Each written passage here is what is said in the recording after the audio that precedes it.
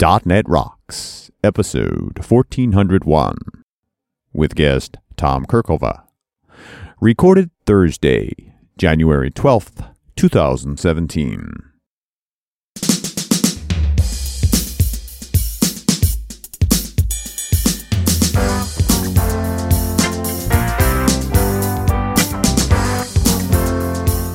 Welcome back to .NET Rocks. This is Carl Franklin. And this is Richard Campbell. And today I'm recording from the Falafel Software office.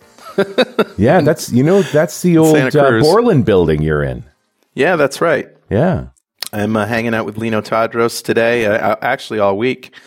And he threw me in an office here at Falafel, and so it might be a little echoey. I apologize for that. It's not our usual quality, but I'm sure we'll have a great show. Tom Kerkhove is here. We're going to have a great time with him.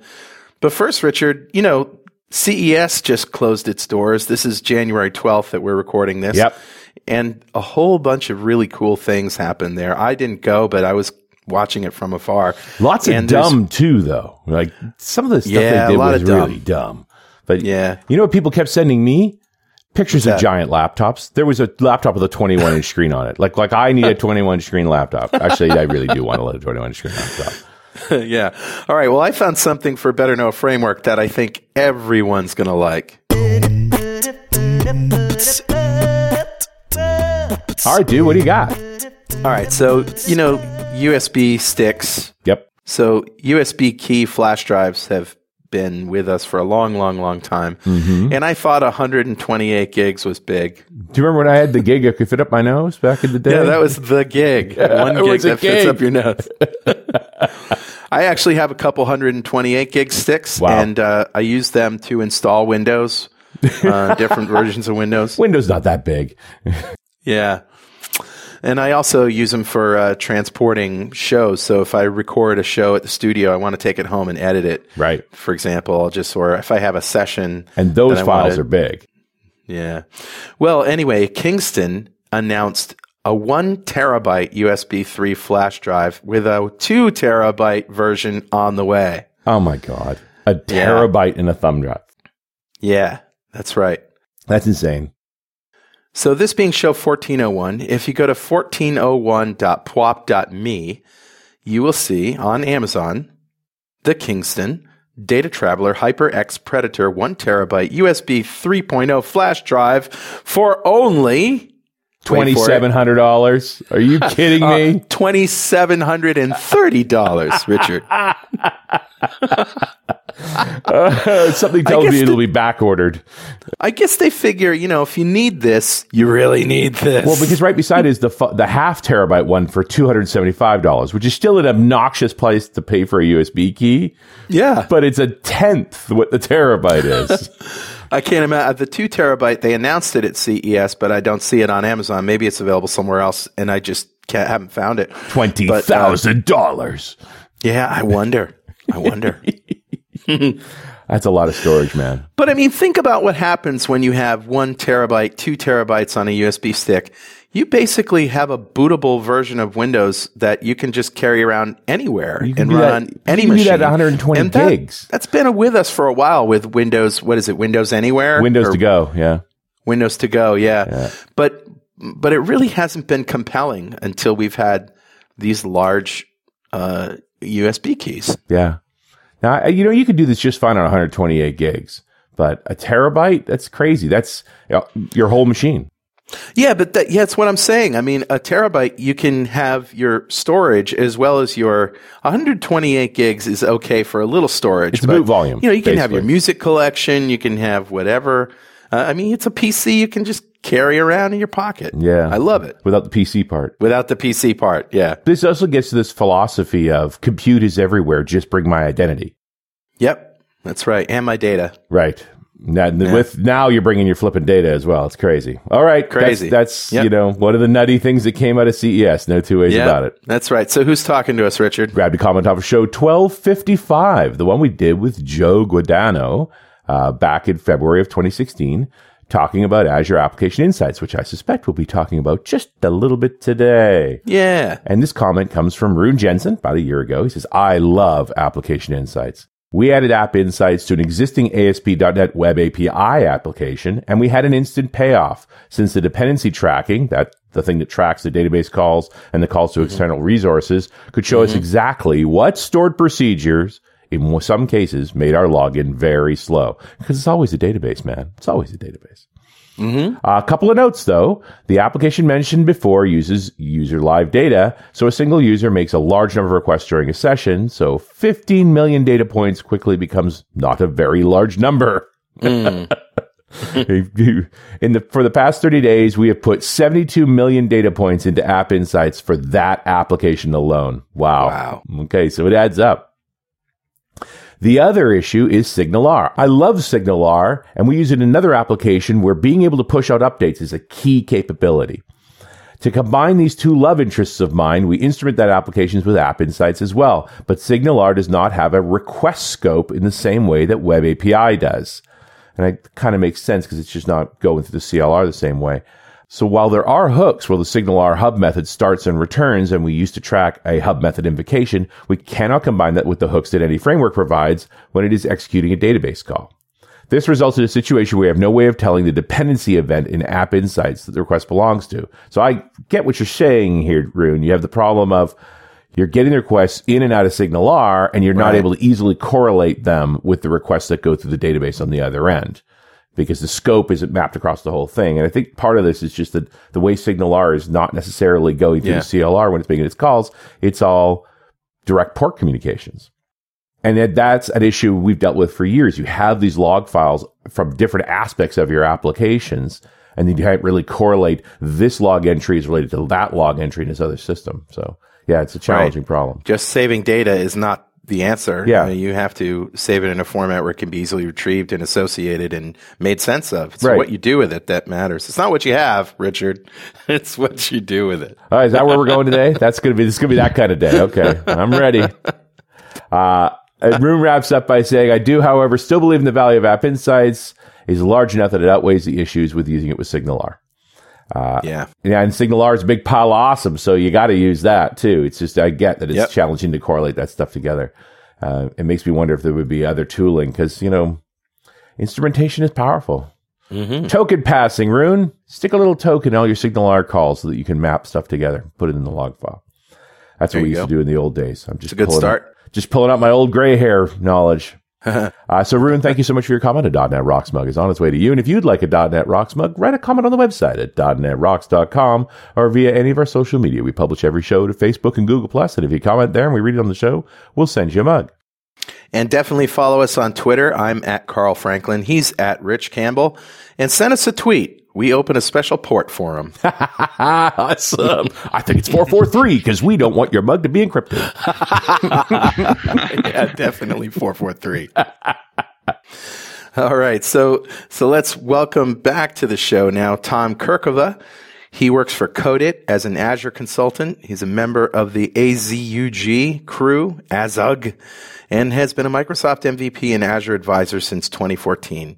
He turns coffee into scalable and secure cloud systems and writes about his adventures on his blog, tomkerkhove.ghost.io. Welcome back, Tom. Hi, Richard and Carl. Thanks for having me back. You bet. Glad to have you here. I didn't make it to the MVP Summit this year, so I don't know what was going on in the, going aside here. You've been into Connect and HoloLens and all of that stuff for a long time and been on the same group that I'm in. Was there any great stories or anything great and new at the MVP Summit in that regard that we should know about? Well, the problem with Azure is that big that you don't have time for anything else yet. So I had to stop my Connect adventures a year ago to stay ahead with Azure. Yeah. Okay. Well, that's a good thing, actually. That means that there's more brain power going into Azure. What's new in Azure land? Well, what's not new? Yeah, no kidding. Like I said, it's hard talk to about keep a meatball and go. I just got an email from the Goo, or maybe it was one of his minions who sent out, the What's New in Azure email. And it seemed like the list was a mile long. Like they're innovating so fast. It's so hard to keep up with what's going on. It's crazy. And of course, you really have to start picking services to keep up with because there's too many good stuff. And of course, we all know about Azure Insights if we use Visual Studio at all, because the nag screen comes up all the time. Hey, how'd you like to add this to Azure Insights? And that's so true. Yeah. Well, the problem with big platforms is that there's a lot of moving pieces, and you need to know what's going on in your infrastructure and how your platform is doing. Right. So that's actually one of the hardest parts, as well as keeping track of which service is depending on which other service. Yeah. So those are the main issues they have nowadays, I think. Is there such a thing as a gigantic interactive service map where you can see the dependency chain? That's what I wish there was. Yeah. And there's a lot of people asking for that, but it's not there yet. And I hope they give it soon, because it's really hard. You can create those nice resource groups with all your resources, but there's no way of finding out how they are connected to each other unless you document it yourself. That's the only way. I find myself keeping notes just for the podcast stuff we have in Azure, right? What pieces are run as radio? What pieces are .NET Rocks? Because it's a lot of different bits and pieces, and we haven't gone nuts. The website's not that busy. We're not scaling it out or anything like that. But just keeping track of that alone, there's just no easy way to do it in the system. You've got to keep your own notes. A static version of that could be done in Prezi pretty easily. But the problem, of course, is when things change, now you've got a lot of stuff to move around. It'd be nice to have something like Prezi for a UI layer, and, have it pull the relationships from some data store so that they could actually just be maintained with a different app. I completely agree. And actually the OMS guys, so Operation Management Suite, released a new feature called Service Map, who maps the dependencies, but not for every resource in Azure, but more for the real infrastructure guys. So a VM is depending on this, and it gives a nice overview, but it doesn't cover everything. And it's actually something I want to see on the global scale of the platform. That would be really nice. I've done some shows on OMS over on the Run As Radio side, because it is very an IT kind of tool. And it's one of those things where I look at it and go, Microsoft's a genius, because it supports AWS, it works with Google's cloud, it works with Rackspace. It's trying to give you an overview of every cloud service you're using.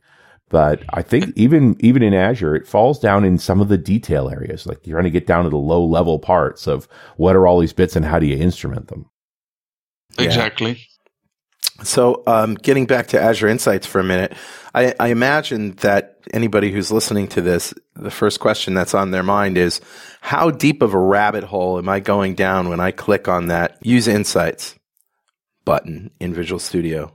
What am I signing up for? Application Insights is not the only service there is for monitoring. You actually have 3 of them, which is Operation Management Suite, which we just discussed. Is a more IT guy operation tool, which is very extensible. You have Azure Insights, which is the central monitoring hub for Azure in general. So every metric, every alert and audit log for all the resources are gathered by the platform itself and provided to you with the monitor blade. So that's one central place to view all those things. And then you have Azure Application Insights. So Azure Application Insights is something you can use to monitor your own applications. So you can do it by configuration or use the SDK. And it has a variety of traces. So when we're talking about monitoring, this covers a wide berth of categories of monitoring. I mean, it's not just monitoring the technical stuff, not just monitoring, how many hits and all of that stuff, but there's a way that a business can monitor how it affects the bottom line, performance, of course, if it's available or not, the health of it, Take us through those different scenarios. Exactly. So if you run your application on Azure, those are, like you mentioned, the types of monitoring you need to have in place. So for starters, there's health and availability. You need to know if your resources are still available, or if there's an outage, you need to be aware of that.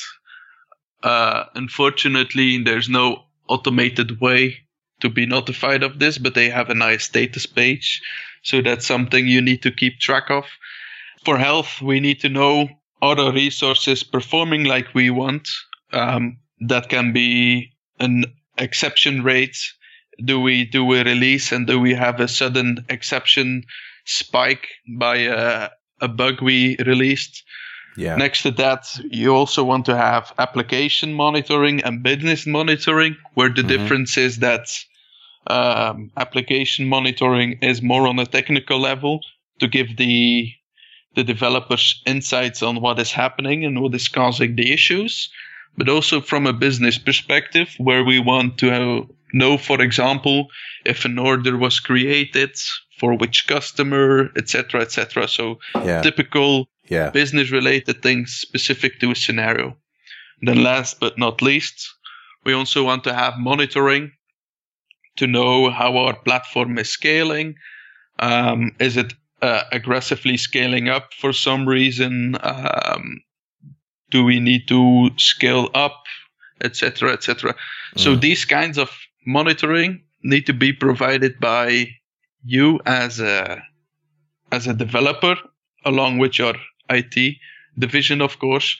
But you can do that by a combination of OMS, Azure Insights, and Azure Application Insights. So it's not just flipping a switch and you have the monitoring, which is not easy, of course. So you need to design this from the start. If you just think, we're finished, the only thing we need to do is add the monitoring on top of our infrastructure, then you're a bit screwed, I think. It's a technical term. You're going to die. That's a typical situation you can end up with. So the devs built the thing. They think, okay, we are about to release it and we need to give it to IT. But we forgot to add monitoring. Well, let's just add a few traces over here, over there, and give it to IT, and they'll manage to fix it. Well, they managed to operate it. Well, that's not a good thing, if you ask me. So what you can do to avoid those scenarios is involve your developers into the operation cycle. Make them assignable for a support role once every couple of weeks, so that if an issue comes in, they have to do the hassle of going through the monitoring, trying to detect what the issue is, getting all the information about the issue, trying to reproduce it, trying to fix it, and see if it's fixed in the end. And every time I've done that with developers, they come out the other side saying, we need better instrumentation. Yeah, exactly. Every time. Yep. Exactly. And that's one of the best ways to learn how you need to monitor your applications, if you ask me. Yeah. And honestly, Azure Application Insights is a very nice service to do this, because it has a variety of telemetry types, let's say. So we have the typical trace, which we can use to write small messages from a technical perspective. We can use exception traces as well, where we just give it an exception, and Application Insights will fetch the stack trace, all the typical exception information, and keep track of that. You can also easily keep track of requests that come in, what the URI was, all this typical request information. They also have page views if you're building a website. And then one of my favorites is a metric, so you can measure things in your application and register it under a nice label. And that can be how long it takes to call another service, how long it takes to run a certain algorithm or whatsoever. Just a typical metric. How long does it take? Nice. This portion of .NET Rocks is brought to you by Stackify Prefix, an insanely cool and transparent and free profiler for developers.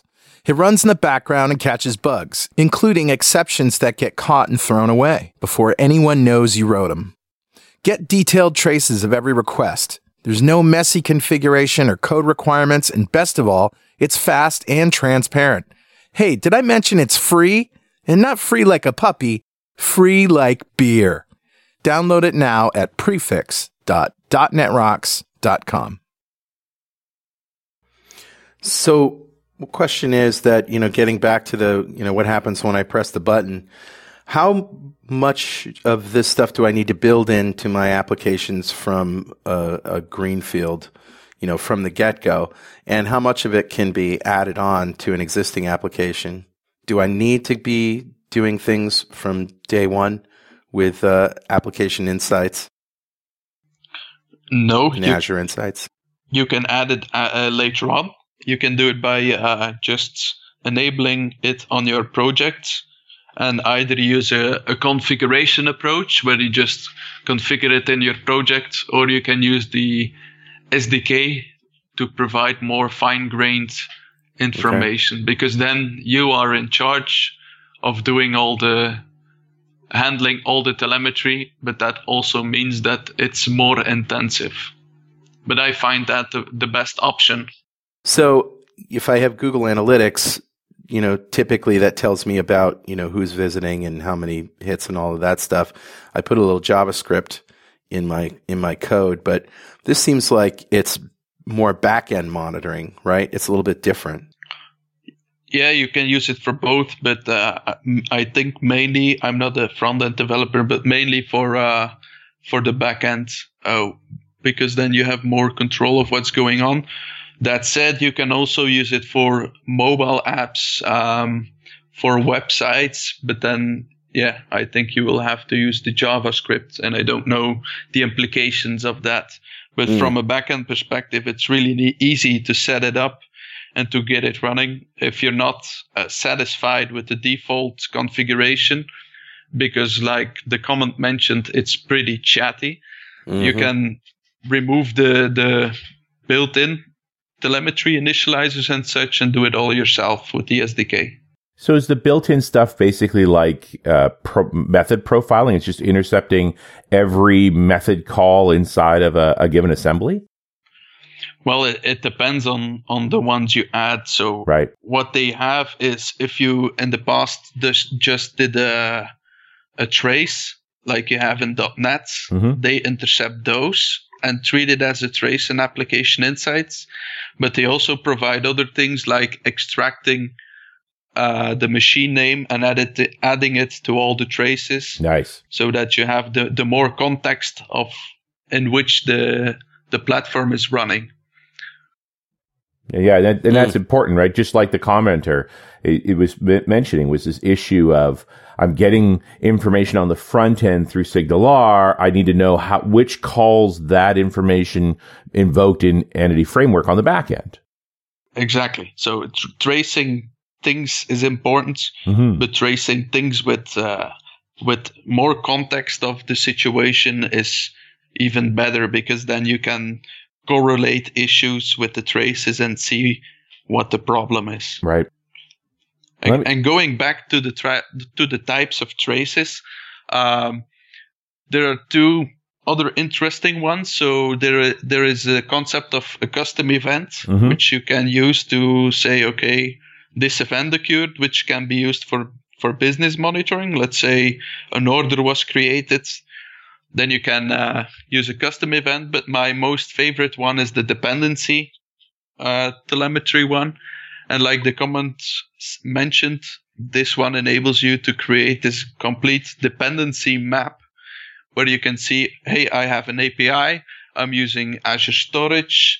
I'm using SQL database, external APIs, and they all give you a nice overview of what are the durations of all the calls, what's the failure percentage.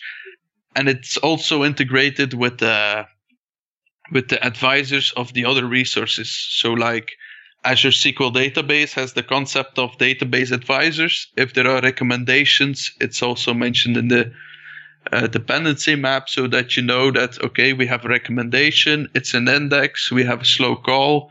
This is the issue. If I add the index, my performance will go up. Wow. Because it's always the database, right? Yep. You're always going to blame Exactly. the database for everything. Always the database. It's not fair. This database guy says it's not always the database. Sometimes it's your crappy data.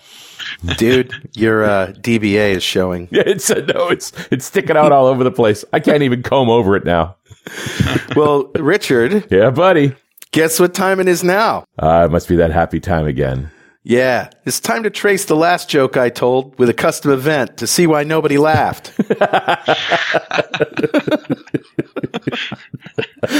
It's actually time to give away a Music to Code by complete collection to one lucky member of the .NET Rocks fan club. And in case you've been sleeping under a rock, Music to Code by is a set of 25-minute Pomodoro-sized, quiet and groovy instrumentals scientifically designed to promote focus. It'll get you into a state of flow and keep you there. .NET Rocks fans are being more productive with Music to Code by, and you know what? It's not just .NET Rocks fans. We're finding people who just need help doing homework, studying, reading. I have 2 customers with autistic children that this is the only thing that works to help them calm down and get to sleep at night. I find that really interesting. It's pretty amazing. It's very cool. And now you can download the entire 13-track collection for only $39. And see what all the fuss is about. Check it out at musictocodeby.net. All right, buddy. Who's our winner? Today's winner is Stefan Enochson. Oh, congratulations, Stefan. Yay. Golf clap for you, sir. Hey, Golf you don't clap have for clappers. Stefan. You're not in your studio. I do not have clappers. You are actually golf wait a minute. clapping. Do I have any in my bag? Let me see. Did you actually take clappers? Hang on a second. Hang on. Let me look. Let me see if I got them. Come on, clappers. Where are you? I actually think I have a pair in here. The bag of doom. Oh, man. No, I don't think so. Well, they are awfully heavy to carry around. Yeah, it's true. They are. They weigh at least an ounce. At least an ounce. Well, anyway, if you don't know what we did here, go to .netrocks.com, click on the big Get Free Stuff button, answer a few questions, and join the .NET Rocks fan club. We have thousands of members all over the world, and every show we like to give away stuff from our sponsors, and every December we give away a $5,000 technology shopping spree to one lucky member of the .NET Rocks fan club. But you have to sign up to win. And it's your turn now, Tom. Again, you know, I don't know. I can't remember what you said last time, but with CES and everything, maybe your shopping habits have changed. If you had $5,000 to spend on technology today, what would you buy? It's a very hard question. There are a lot of books that I want to read. I just finished reading one from Zoiner about mastering Azure Analytics, but I think I'd like to spend the money on giving back to the community, to the open source community. Oh, great! There are a lot of libraries out there. For example, Poly that we use every day. But it would be nice to give back and pay for some subscriptions like MyGit or AppFair or something to help them keep going and support them and give them a nice evening off and buy some drinks for them. Oh, well, I happen to know where you could direct that money. Yeah. No, the team, the Poly team, and there's only a few people that are working on it. They're just awesome. Joel Hewlin and they Dylan should be rewarded in some way and enjoy an evening off and use the money to, I don't know, enjoy a movie or go for dinner or whatever. That's a great idea. Now, Richard, how do we make sure that he wins December? I don't know. We could sing the praises of Joe Hewlin some more. Sure. And Dylan Reisenberger as well. Yeah, because Joel just fixed my Run As Radio site. My subscribe button for the mailing list got spammed by a couple of spammers. And I think within an hour, I mentioned to Joel, it's like, I think I have to figure out how to put CAPTCHA on this just to cut back this spam. Within an hour, it was done. Yeah. Just like Joel's awesome. He's just a big old pile of amazing. Yep. So let's talk instrumentation, because do you know the one other instrumentation pack that Microsoft has that we really haven't mentioned is Hockey App. I love Hockey App. But it's really focused on mobile. Do you deal with this at all, Tom? No, unfortunately not. You're Hockey App free. Question. For those who don't know what Hockey App is, it's a way that you can push your builds of native mobile apps or hybrid mobile apps, for that matter, which are essentially native, to your customers as you do a build. And instead of having to, it'd be crazy to have to go through the App Store for every build and while you're in development. So this is essentially what it does. Pushes it out to your customers. They try it. They check it out. Give you feedback, and you can keep that tight cycle going. Yeah, it would be interesting to know how they do the crash reports and the user metrics. Maybe they use application insights behind the scenes or something similar. Yeah, it's a good question. There was a big stink around this back the Connect 2015 timeframe where they announced, hey, we're going to sunset Insights and use Hockey App for everything. That did not happen. I suspect the scream was loud enough that it made it all the way to Redmond. And so Insights is still doing its thing. But there was a moment there where it's like, what's going on? Yeah. Yeah. But in the past, Application Insights used to be called Visual Studio Application Insights. Right. And then they moved it to Azure. So maybe that was the same time frame. And they want to... So one more time before we move on, difference between Azure Insights and Application Insights, just in case anyone missed it in the first half of the show. Well, that's a good question because it's a confusing name. Azure Insights really gives you insights on Azure itself. So it's one general metrics platform, let's say, for Azure, where every resource has a certain set of metrics where you can configure alerts based on those metrics, has audit logs, etc. So that's across Azure. And then Azure Application Insights is a service specifically for monitoring that you can use to monitor your application. So not other resources. That said, the metrics that Application Insights generate by you can also be used to create alerts on, to visualize, to use the same functionality that Azure Insights has. And when I go looking for Azure Insights, it looks like it's disappeared. It's only Application Insights now. Have they just renamed it Azure Monitor? That's also possible. Yeah, because it's such a bad name. Like, don't do that. You make yourself crazy. Exactly. So, and that's the central hub you nowadays have that resembles all the Azure specific metrics. Nice. So it makes sense because App Insights is very much .NET centric. Mm-hmm. And Azure does a lot more than that.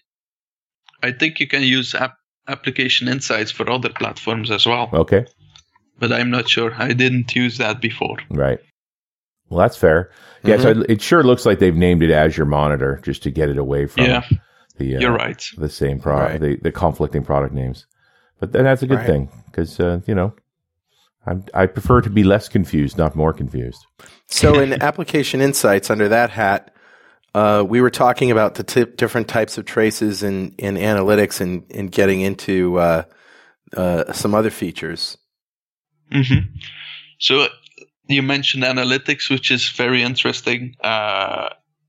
Besides having a view of all the traces coming in, you can run some analytics on top of your traces as well, where you can use a SQL-like language to run queries on top of all your metrics. So you can do groupings, filterings, all these kinds of crazy stuff. And it's built on what's use the code Custo that is used internally by Microsoft, I think. Oh. It's really powerful. Yeah.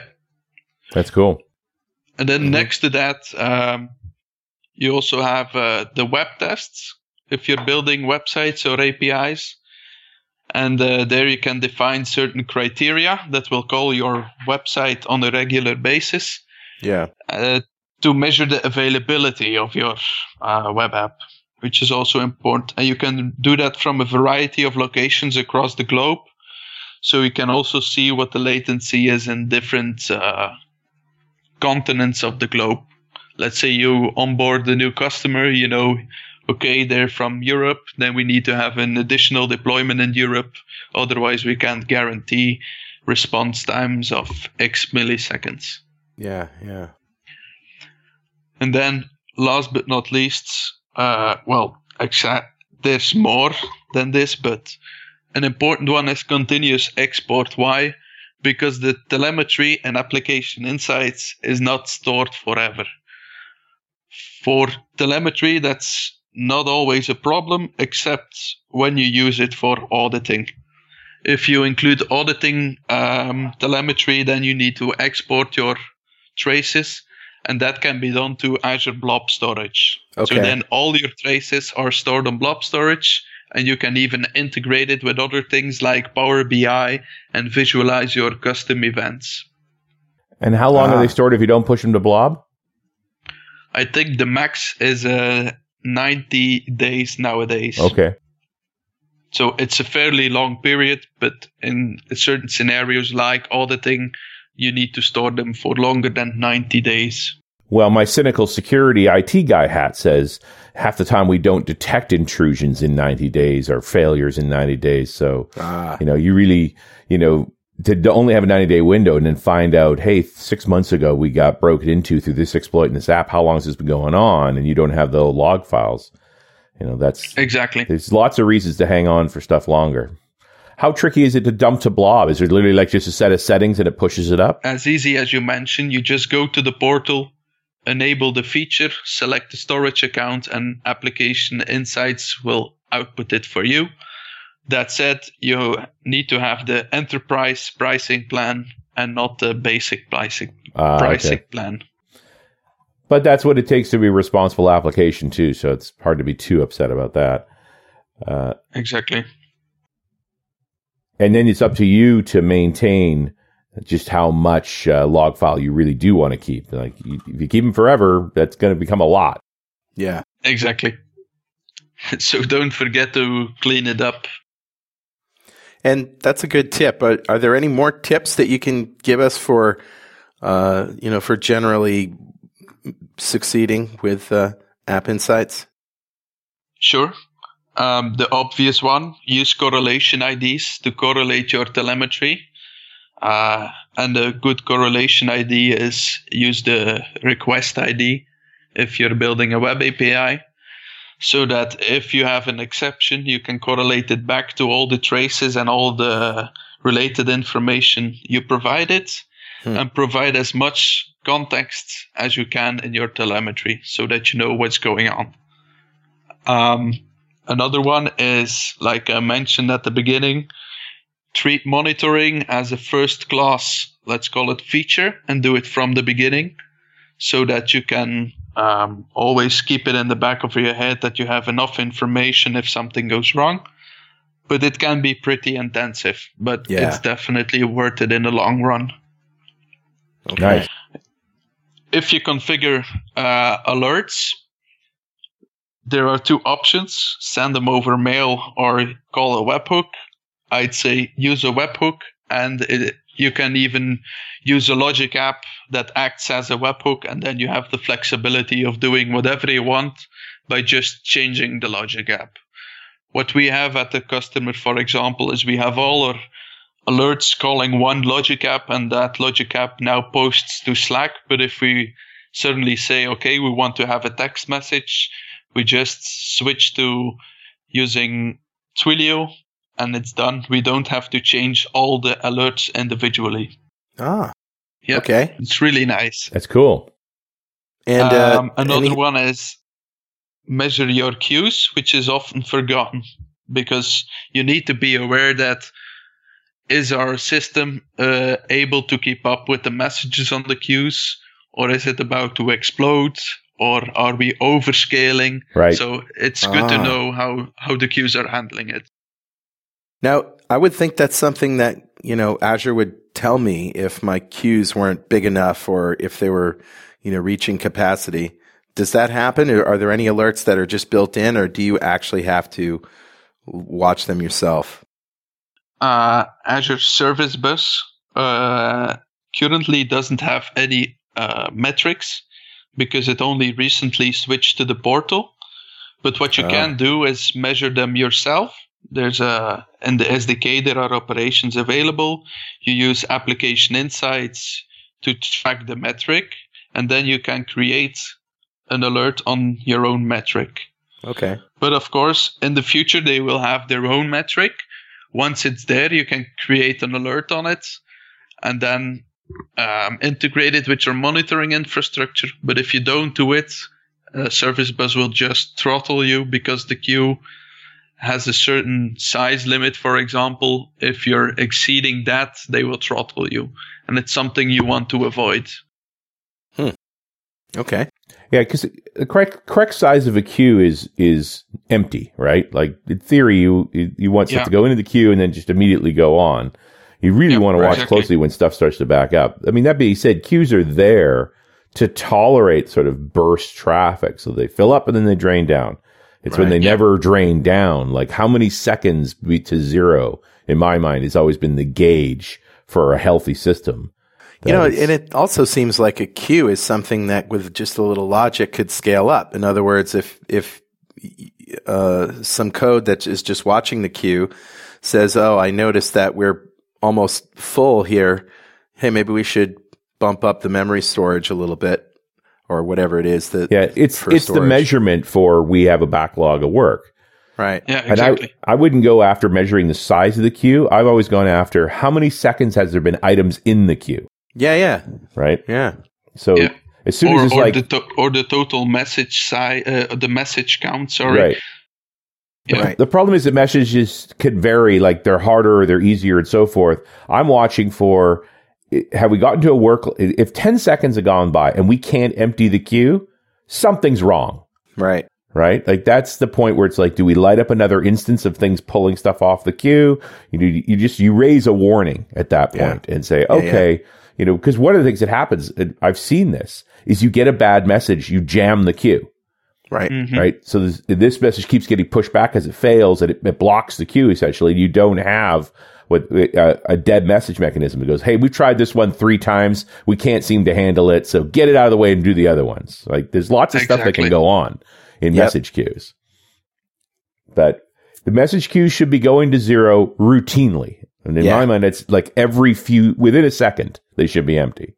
Yeah. Just creating the awareness of seeing them evolve over time by having a graph is already a good start. So that you see, are we bursting the queue and is it being drained, or is the queue just growing and growing and growing? And do we need to revise our auto-scaling strategy, for example? Yeah. That's a good start. Are we in a death spiral? You have a backlog so big that, and you have some central point of focus, right? The database is pinned. These queries are this big, and you can't scale that, right? It's just now that queue is going to grow infinitely. And in some systems I've seen, the queue, you hit a queue limit, and it just starts blocking on the other end. Mm-hmm.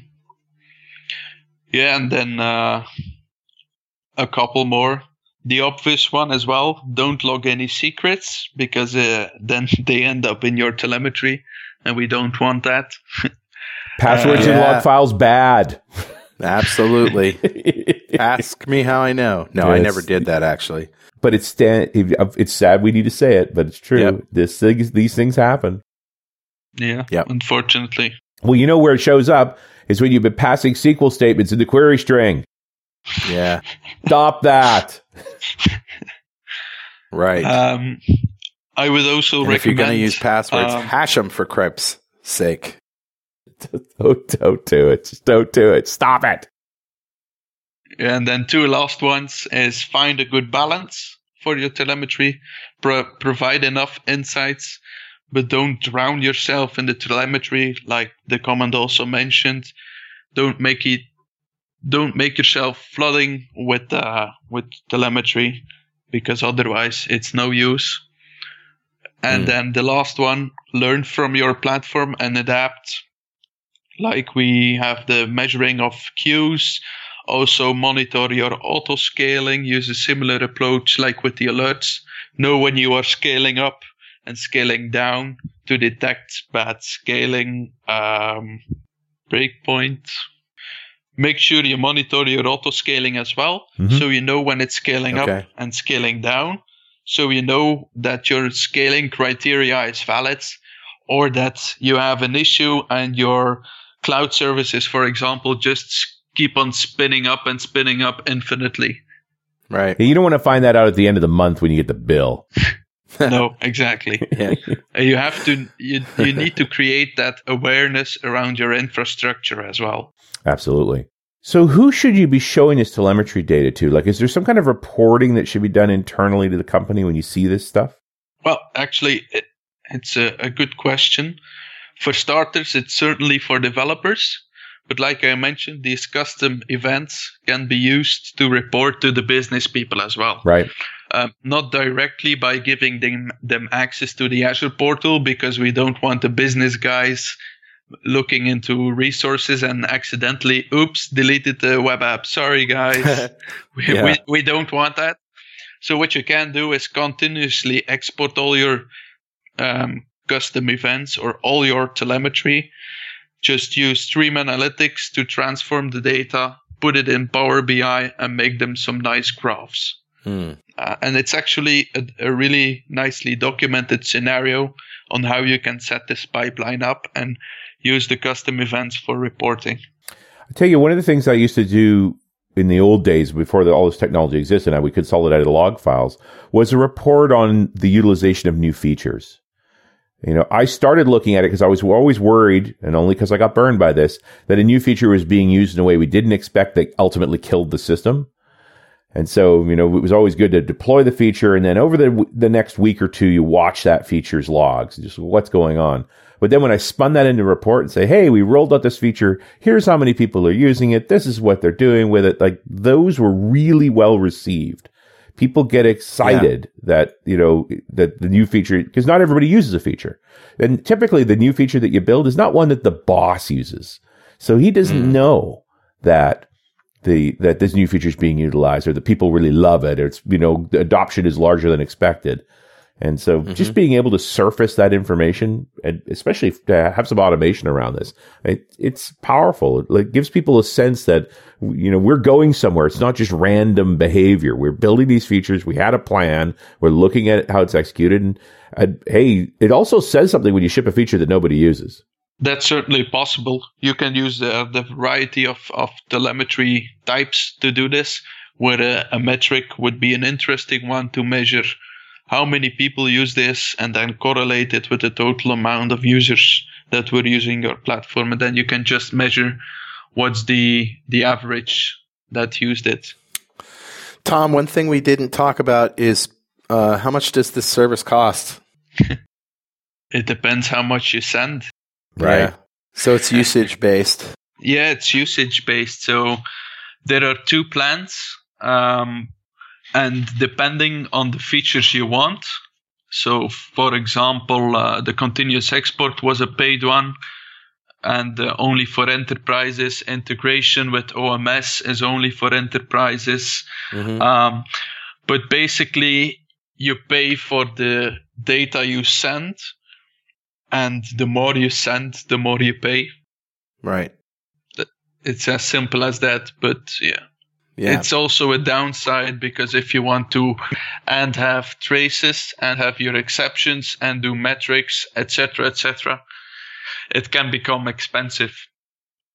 Okay. But one thing you can do to tackle that is, for example, if you use dependencies to measure how long your database calls are taking, just feature toggle them. Yeah.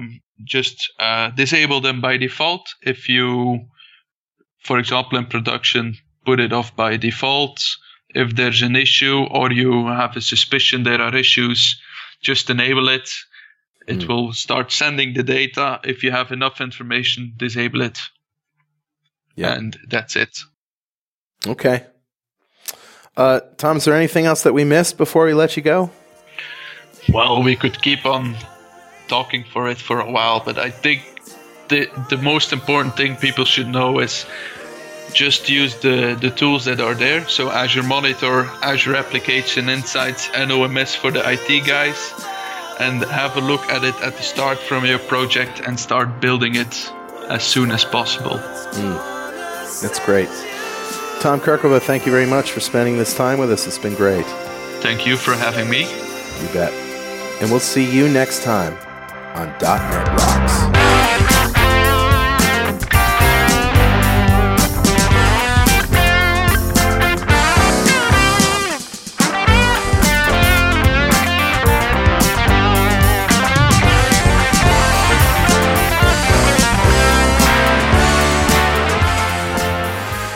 .NET Rocks is brought to you by Franklin's Net and produced by Pwop Studios, a full-service audio, video, and post-production facility located physically in New London, Connecticut, and of course in the cloud.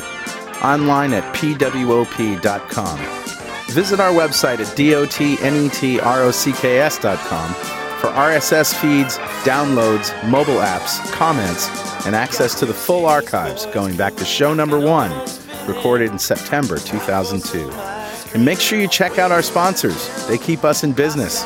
Now go write some code. See you next time. Got transmitter banned by the FCC. Yes, I'm a